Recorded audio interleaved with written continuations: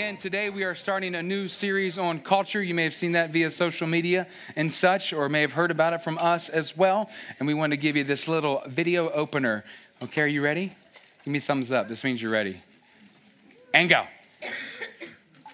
What if today was the last day that you walked this earth? What if today was the last day that you breathed your last breath? What if tomorrow would be the day that your body was committed to the dirt that it came from? What did you do with your dash? What impact did you have with your life? What did your life mean? What value did you bring to the world you lived in? What was your relationship with Jesus like when you lived on this earth? Did you love him? Did you like him? Did you talk about him? Did others know you had a relationship with him? Did that relationship make you a better person to be around? Did people care to know him because of you? Did you love God and did you love his people? Psalm 90, verses 12 and 17, from Moses, teach us to number our days and establish the work of our hands. Give him some love. First time ever and just knocked it out of the park. What? Pro status. We are so excited for this series, though, because as the church, we find ourselves in a cultural conundrum, if you will.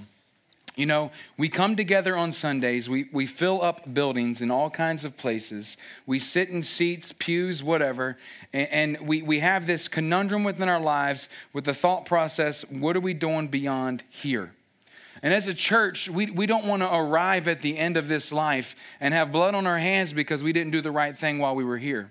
We're here to make sure that we are helping people understand that we are here to make a difference within the culture. We're here to make a difference in people's lives because culture is a subset of people. You know what I'm saying by this? It's a way things are within people groups. So we think about what can we do to make a difference? See, I believe, and it's one of these poems that Brandon may know this well, that people read at funerals about the dash.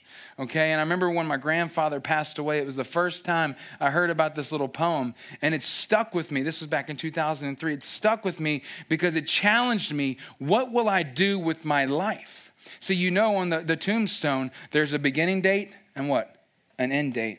But everything in between is what makes the difference. It's how we live. It's what we do. It's how we affect those around us. So the question is, how will we live in this culture? How will we live with the lives of others and make a difference? Will we keep Jesus inside the four walls, or will we take him out to the streets? Will we take him out to our jobs? Will we take him out to our other workplaces? Will we take him out to our universities? Will we take him out to the grocery store? Will we take him everywhere? Will we utilize this dash that we have, this opportunity to make a difference in this world? I don't know about you, but I'm challenged. And here's the thing about people. You guys know this. People necessarily don't change. If you notice, like history repeats itself, the same kind of things happen within people year after year, generation after generation, right? Hundreds of years after hundreds of years, because people basically stay the same. See, when we think about this, we think about it from the word and someone like Moses. Moses is one of these guys, one of the old guys, right? That's Charlton Heston. Anybody, you know what I'm saying about that? He went up on the mountain, you know, and he got some stones and it was legit. You know, Jesus, God, everybody showed up there kind of, okay? But no, we think about Moses and somebody that would understand this kind of thing. And he wrote down a prayer in Psalm 90 that we're going to talk about today. And we're going to develop it a little bit more as we go along. But Moses is someone that understood life. Let me tell you some things about Moses that's important so you kind of get a background. I love to make sure you know who somebody is that we're talking about in Scripture. See, Moses was the first abandoned child mentioned in the Bible, right? His name means someone who is a deliverer. His Pharaoh's daughter paid Moses' mother to nurse him after she rescued him from the Nile River. Okay, he was the baby of the family. Where's the babies of the family? That's me.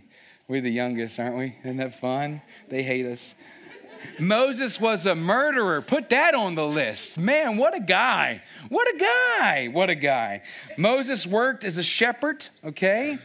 During the burning bush episode, Moses gave God 5 lame excuses for why he couldn't be Israel's deliverer.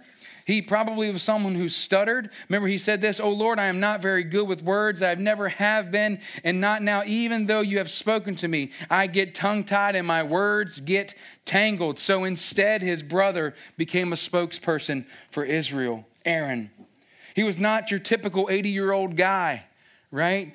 So he moves into his 80s and he tries to move millions of people, all right? This is what he did. What are you going to do in your 80s? So just, okay. All right, this is Moses, okay? Church is down, led the people out of Egypt, out of that bondage. He was an original snake handler. You're like, oh, Pentecostal churches down in southern West Virginia. You might still find that these days, okay? Not here. He was the original snake handler, right? 3 times during his tenure as leader, God used snakes to demonstrate his power, right? Within Moses' life, that staff turned into a snake. Can you imagine seeing that stuff? I'd be like, this is crazy. I'm not following this guy, okay? I would have probably freaked out a little bit. He had leprosy, right? He was a songwriter. You're right. Can you imagine him now? Ring, ring. When I read the word, I see things like this, okay? He didn't write the 10 Commandments, by the way. God did, okay? He just brought them down. He saw God and lived to talk about it. That's a big deal, okay? He lived 120 years. That's legit, right? When you think about it. And it was into 3 parts. Remember, the son of an Egyptian pharaoh. The second was a shepherd. And the third was an esteemed leader of Israel. So that's some big stuff. 3 40-year increments, okay? I'm not into my first 40 year, okay? I'm not there yet.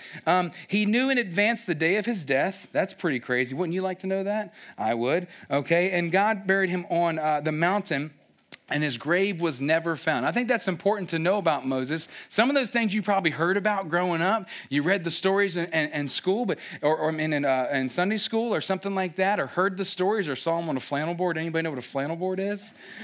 You were there. Remember that? It was just like, look, and then here, that was fun. But for some of us, we're learning this for the very first time, which I think is great.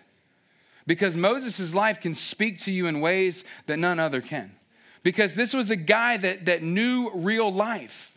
When I look at someone like Moses in Scripture, I can say, man, I can identify with that guy. Not the murder part, didn't really venture there. But, I can understand some of these things make sense to me because, he struggled with, he walked with God and he did life with God. And out of that came some beautiful things. And what he did in the later part of his life, he wrote down a prayer. He wrote down a prayer that we call Psalm 90. That's good. That means the church is growing. Don't worry about it, okay? We making space for them babies. Psalm 90, a prayer of Moses, the man of God. What you're going to notice soon is these scriptures are broken into little segments that you can summarize that were a part of Moses' prayer to the Lord. And this prayer, this came out of the depths of his heart near the end of his life, having had seen so many things. Are you with me on this? With such a maturity with the Lord and the things of God that only Moses could speak from. All right, so I'm going to read this to you and you can see it on your screen. A prayer of Moses, the man of God. Lord, you have been our dwelling place throughout all generations. Before the mountains were born, or you brought forth the whole world from everlasting to everlasting, you are God. You turn people back to dust, saying, return to dust, you mortals. Can you read that with me? Wouldn't that be fun? 1,000 years in your sight are like a day that has just gone by, or like a watch in the night. Yet you sweep people away in the sleep of death. They are like the new grass of the morning. In the morning it springs up new, but by the evening it is dry and withered. We are consumed by your anger. You're like, what? Hold on. How is this going to make sense? It will in just a moment. And terrified by your indignation. You have set our iniquities before you, our secret sins in the light of your presence. All of our days pass under your wrath. We finish our years with a moan. Our days may come to 70 years or 80 if our strength endures. Yet the best of them are but trouble and sorrow, for they quickly pass and we fly away. If only we knew the power of your anger. Your wrath is as great as the fear that is your due. Teach us to number our days, that we may gain a heart of wisdom. Relent, Lord. How long will it be? Have compassion on your servants. Satisfy us in the morning with your unfailing love, that we may sing for joy and be glad all of our days. Make us glad for as many days as you have afflicted us, for as many years as we have seen trouble. May your deeds be shown to your servants, your splendor to their children. May the favor of the Lord our God rest on us. Establish the work of our hands for us. Yes, establish the work of our hands. Did this prayer go in so many places you never expected? I mean, Moses was all over the board here. Are your prayers ever like that? God, can you help me with this test? Lord, I am so dang hungry. It's just like, are you with me? See, Moses was coming from real life, and he was coming from cultural observations that he had seen about the people thing for many, many, many years. The first 40 alone, imagine that, living under a pharaoh and living in this palace. Can you imagine how cool that would be? Be like, I want some grapes. And they come over, boop, boop, boop, boop. You know what I mean? I can't imagine. But then those 40 years out in the desert with sheep, being a shepherd with his staff. You see what I'm saying by this? Can you imagine what he felt? And then those years leading the people of Israel, shepherding those people. He was writing with insight that we will never understand. But we're going to try and glean from it. We're going to try and learn from this psalm because it was a prayer that he had before the Lord, and it was significant in his life, and it'll be in yours as well today. So what I did was I broke it up into these sections, and you may see it within your Bible that way. Verses 1 and 2 were one of those sections. These are the observations that he had. God has always been the same for all generations. God doesn't change. He does not change. He has remained the same. The moving target is us. Are you with me on that? And he has been our refuge, right? Our dwelling place from this world since the beginning. Nothing like getting away and going somewhere, right? A nice quiet place, in life, maybe like go camping or something like that, whatever you enjoy, a hike or whatever. This is him, our dwelling place, our place away from all the calamity of life. And he's always been that person.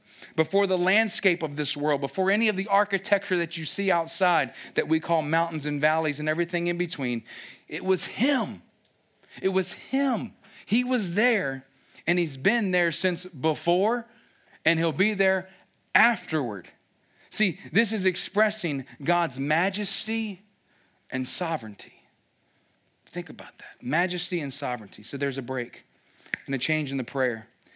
Verses 3 through 6, we'll see this. God has always been the holder of life and life beyond this earth. Verse 3. We go to verse 4. God exists outside of time completely.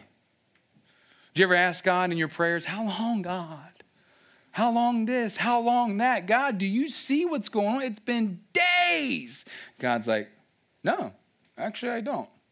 I exist outside of time. See, it's so hard for us to think that way, isn't it? God, I have been waiting for the perfect mate for 3 months.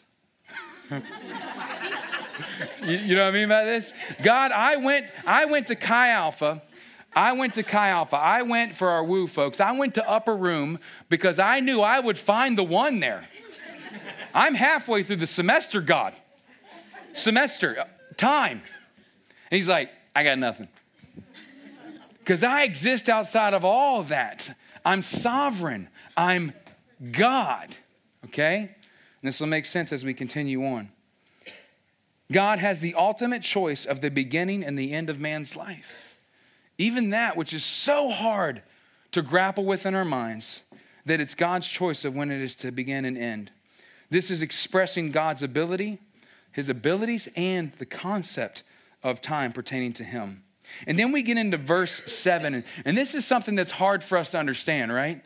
Because you're like, anger? What do you mean? We are consumed by your anger. You see that? And terrified by your indignation. What does it mean for God to be angry at me? Why? Is this a cultural question that you would have? Why is God mad at me when things, you see what I mean by this? It's going to make sense in just a moment.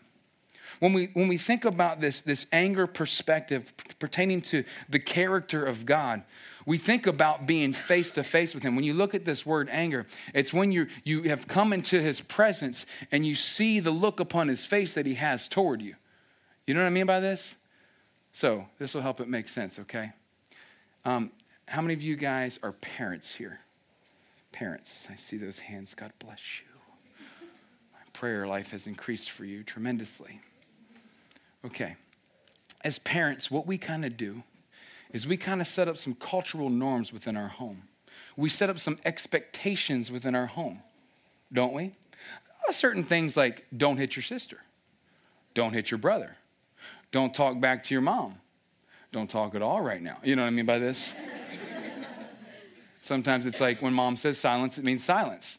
Yeah, just listen. It makes things easier, okay? You don't have to have the right hand of fellowship then. I'm just kidding. But you think about, did you like that? I'm kidding. agreed upon as when they go outside of our cultural norms and the things that we've created and agreed upon as a family, I get a little angry. Because I say, you're making this about you versus us. This ain't about you, and just put in a name. I got 3 of them. It don't matter. It changes daily. It ain't about you. It's about us. And what you've done is you've violated our cultural understanding of our home, because culture's in everything. It's a byproduct of people stuff. Are you picking up what I'm putting down? You have violated this, and you know what? I'm angry because you shouldn't have done that. Now, sometimes, I like things to be in places like organized and clean at home, so you don't, trip over it nonstop. That's me. I'm the trip guy. Literally, if it's on the floor, I will find it with my big feet. And daddy going down, okay? And it's fun to watch.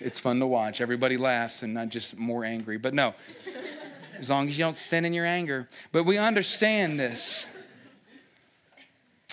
That God is in such a place with us. Why would he have this anger toward us? This consumed, this I'm done with, it's finished kind of anger. And why would we feel terrified, which is dismayed, right? Dismayed or disturbed by it, by his wrath, this burning fire that's coming toward us. Why would this be something that we have to deal with? Because there's something called sin, and we'll get to that in just a moment to explain it more. It's not that he is a God that is angry with you and hates you and wants these things to happen in your life. He's angry at what's within you. You see what I'm saying? It'll make sense. Verse 8, we see that you have put the guilt of our sins before us. You've laid it all on the table. Everything has been exposed to the light of you. Just putting it all on the table. Secret sin, known sin, everything, God, it's all on the table before you. Moses is speaking from life here. All of our lives flow out to overflowing, and we just get to the end and let out a big sigh. Time runs so fast, doesn't it?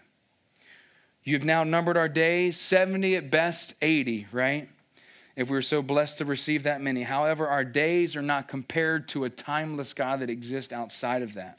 Before we know it, we'll be at the end of it with the Lord in heaven. See, he's trying to express and help us understand, number one, that he doesn't like sin in our lives, but also number two, that your life is brief. Your dash is not as long as you think it is. Are you picking up what I'm putting down? It's important for us to understand this. Verse 11, after this other little break in scripture, we go to 11 to 12. We see that who has chosen, he has chosen to understand. Who has chosen to understand his anger? Who has chosen to understand this anger that he has? Are you familiar with it? See? Are you in the room with it? And because when you get in the room with it, you understand why he's thinking this way. Do you comprehend it? Do you perceive it deeply? Does it bring change into your life? Who has allowed themselves to experience it? I think about it sometimes when we're in the room and I'm with my kiddos and I'm like, why did you do that? I'm not yelling at them. I don't have to yell at them. But why did you do that? That angers me. That upsets me. That frustrates me. And I have to ask him, do you understand what I'm saying? Are you receiving my anger? Is this making sense? Are you in the room with me on this issue? Do you know what I'm talking about here? All right? Verse 12, help us to understand how short this life is and what we have to do with it, what we have left. Again, this emphasis of this hatred towards sin, but also our ability with this dash we have. So then we see a next break between 13 and 16, and there's a change in the tone of his prayer. There's a change in the tone, and you can see that as he says, relent, Lord. Turn around. Turn around. Look, I see that I get it. I'm in the room with this. I'm here with you. I see your face. I know why you're angry, because the sin that's within me, which is human nature. I see that you can't dwell with sin. Light and dark can't be in the same place. I get it, but turn around. God, turn around and look at me. He was saying repent, which is to mean to turn around. God, turn around and look at me. Have compassion on me once again. Have compassion on this culture. See, Moses is crying out, Lord, one more time for these people. Are you picking up what I'm putting down? He's asking, will you have compassion just one more day, one more time, so that we can have your joy? That we can have your joy in exchange for our depression, in exchange for our frustration, in exchange for our broken hopes, our downcast lives. Help us to see your work in us and in the generations to come. Help us to see your redemptive work, this turning back. And then we see verse 17 that ends this. Let your beauty and favor rest upon us. Let your beauty and your favor rest upon us. Help us to look like you and not the sinful nature we knew so well before you. Change us to be like you, right? Are you with me? Make us ready to be with you in this culture. So there's a few things that I want us to glean from this. Because again, we were focusing on Psalm 90:12, all right? You saw that in Psalm 90:17. But there's a package deal on these things. You can't just take 12 without 11. Whenever you read Scripture, read around Scripture. It's about context. And it's so important we see this when you read these again. If only we knew the power of your anger. Your wrath is as great as the fear that is your due. Teach us to number our days that we may gain a heart of wisdom. The first thing we need to talk about is when you know the power of God's anger, we understand the depth of his love for us. He hates sin. Why do you think God hates sin? He hates sin because of what it does to his kids, right? Some of those cultural rules we have within the house: wear your helmet when you ride a bike. Slow down when you're going around certain things, you know what I mean? Don't jump that. And I'm not like a hovering parent, like, don't have fun. Did I wear a helmet when I was a kid? No. You're like, that explains a lot, okay? But I also didn't bump my head when I was a kid, but later on it worked.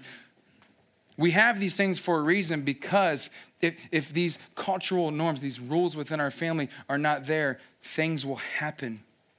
And the thing is, for the wages of sin is what? Death. When we have the wrong things in our lives, things die as well. Think about the relationships that you're in. Think about friendships that you've had, jobs that you've had. When self crept into that situation, when selfishness crept into that situation, how did it change the landscape of that aspect of your life? Probably pretty greatly, right? And we look about this and we see the heart of God in this, and that he hates sin because what it does to us, but also to those around us. See, he wants us to impact this culture with good news. But if we can't get past ourselves, we won't be able to do it. Are you with me? And this is why I know it seems like you're like, don't you always do series like this? You always start with us? Absolutely. You're like, I thought so. Because if you can't own this, if I can't own this, we can't give it away. Are you with me? So important. See, God desires to eradicate the heart of sin and selfishness and fill it with righteousness and humility. God desires to eradicate the heart of sin and selfishness and fill it with righteousness and humility. He wants to take self out, right, and put himself in. And what does he exhibit? Humility. That is the most humble thing you'll ever see, the cross. It was so humiliating to our Savior. What it represents is detestable. The worst Roman punishment ever. Are you with me? It's ugly. It's ugly because what it did, but it's beautiful because what it achieved with Jesus. Are you with me on that? We want to see him in us, and he wants to eradicate that sin within our lives, that selfishness, and fill it with himself. The second thing is this: when we learn to number our days, we gain God's heart in the process. When we learn to number our days, then we get his heart. Why is that? Because we understand just how brief life can be, right? You see this. You've probably gone to school with people that have passed prematurely, that it shouldn't have happened. Somebody, you see what I mean by this? We see that, but where did time go? Remember, have you ever done that? You just sit around and you're with your friends, like, what? Was that a whole year? What happened? It was just yesterday. I remember, riding my bike down on my grandfather's farm and jumping stuff and, shooting groundhogs. Yes. Pap, are you with me? Okay. You got to understand if you're farm people. It was just yesterday. What happened? It was so fast. Wants us to get. It was just like it was a breath and gone. The brevity of life is what God wants us to get. He wants us to have his heart. He wants us to number our days and understand how brief they are. Why? Because he wants his heart in other people. And we are the ones that are supposed to give it to them. Teach us to number our days. Help us to understand that everyone has sin within their lives and has been pulled apart from him, but we can lead them back to him. Give us wisdom, this understanding that comes by way of God's Spirit living in us instead of people's spirit, man's spirit outside of us. Wisdom from the Lord by the leading of his Holy Spirit. Are you with me? I wonder if Moses looked back in his life. I wonder if he looked back at those times as a shepherd of both sheep, okay, but also of people. I wonder if he looked back with regret. I wonder if he looked back and said, I should have never murdered that Egyptian. He always knew he was different. He always knew that he was Hebrew. He had to, because Hebrews are circumcised early on, so that makes sense, okay? He always knew he was different. But why? Why did he look back with regret over these things that I shoulda, woulda, coulda, 120 years? Can you imagine? Do you look back and think, what should I have done? What kind of heart should I have possessed? You want to possess God's heart in the process. When we do that, when we gain God's heart, we display his beauty in our culture. To people, we display his beauty. Psalm 90, 16 and 17. May your deeds be shown to your servants. Again, you can't take 17 without 16. May your deeds be shown to your servants, your splendor to their children. May the favor of the Lord our God rest on us. Establish the work of our hands for us. Yes, establish the work of our hands. When you think about this, the deeds, what are his deeds that he wants to be displayed in your life? He wants forgiveness to be displayed in your life. He wants compassion to be displayed in your life. He wants righteous anger, if you see what I'm saying here. That you hate the sin in others' lives so that you can help bring them to the place of redemption that's in him. Are you with me? That you can lead them to him. He wants you to possess his heart, and also the deeds that he came to do, possess them too. So that his possession, his people, those that are still not in the flock, can come into pasture.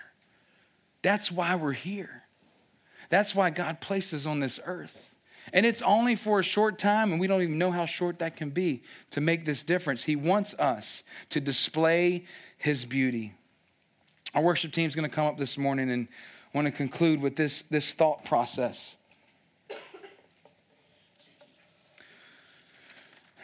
I don't know if anybody is on social media. Probably all of you are, one degree or another. Yes, Lord. Society is crying out. Prepare the way of the Lord. Prepare the way. Listen, you got to have fun in church, man. You got to have fun. Especially when you're talking about anger and God's anger and sin and the things that separate us from him. See, he was talking about this social media stuff, but also just life.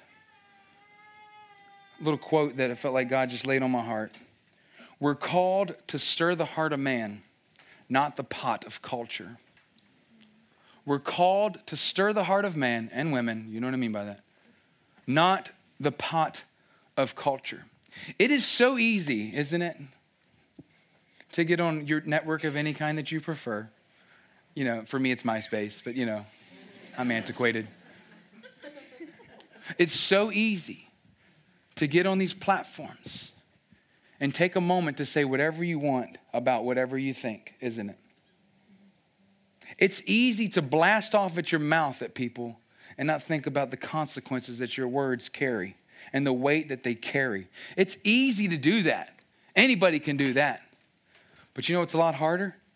To sit across the table from someone that's different than you.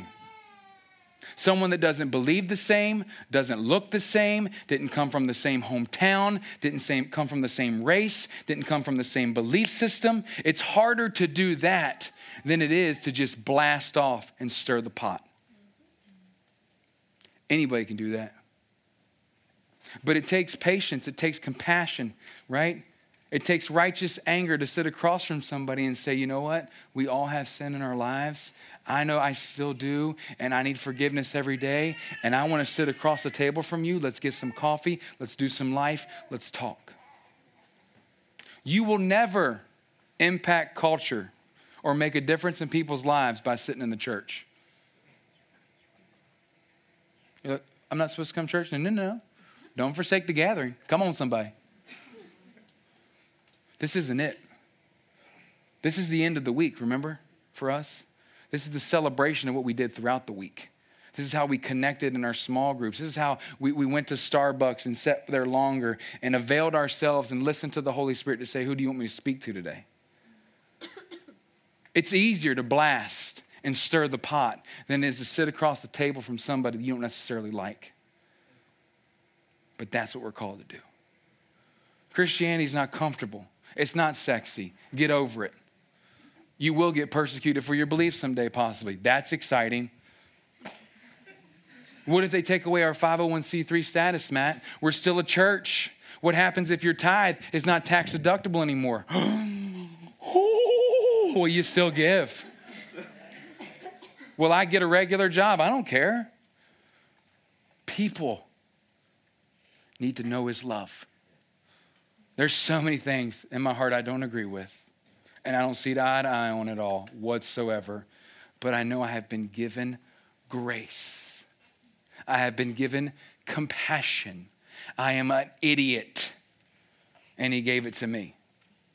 Therefore, I will sit across the table, and you will too, from somebody that you don't like, that may have a burqa on, that may come from a different country. You will love on people because that's what the church is supposed to do. And if not, he died on that for nothing. Just take it down, throw it out. Are you with me? That's what it's about. But it's uncomfortable. Oh, I heard the cross was really a great place. I heard it was wonderful, especially when your skin is wide open on the back because it had been ripped down to the bone.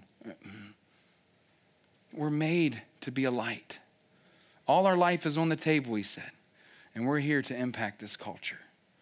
You don't agree with everything. You don't understand everything. You don't have to. You just have to have your story and what Jesus did for you and share it with somebody else too. Sit across the table. Share some coffee, even buy their coffee or their tea. Or if they want water, get them a cup of water. Spend time with people, understand them, and then walk with them. That's how you impact culture. Teach us to number our days, right? Give us favor. Help us with the work of our hands. Establish the work of our hands. Your work through us. That's what we're here to do. Let's take a second and just close your eyes with me before we conclude with this time of worship. And I want you to ask yourself these questions. Do you know the power and the reason for God's anger? His utmost hatred for sin because it separates. Do you know this personally? Have you been in the room with this understanding? And that he's not mad at you, he's mad that's within you. He doesn't want that in you. Do you understand that? Do you have God's heart for this world? Listen, it's hard to get to that place. I get it. But are you even on the journey to God's heart for this world? That he died for everyone, not just some select people that are all polished and clean. The people you see on High Street, Friday night, Saturday morning, doesn't matter. He died for them too. The people you see in Kroger or the people you see at work, he died for them too. It was for everybody. It was once and for all so that we can all be forgiven.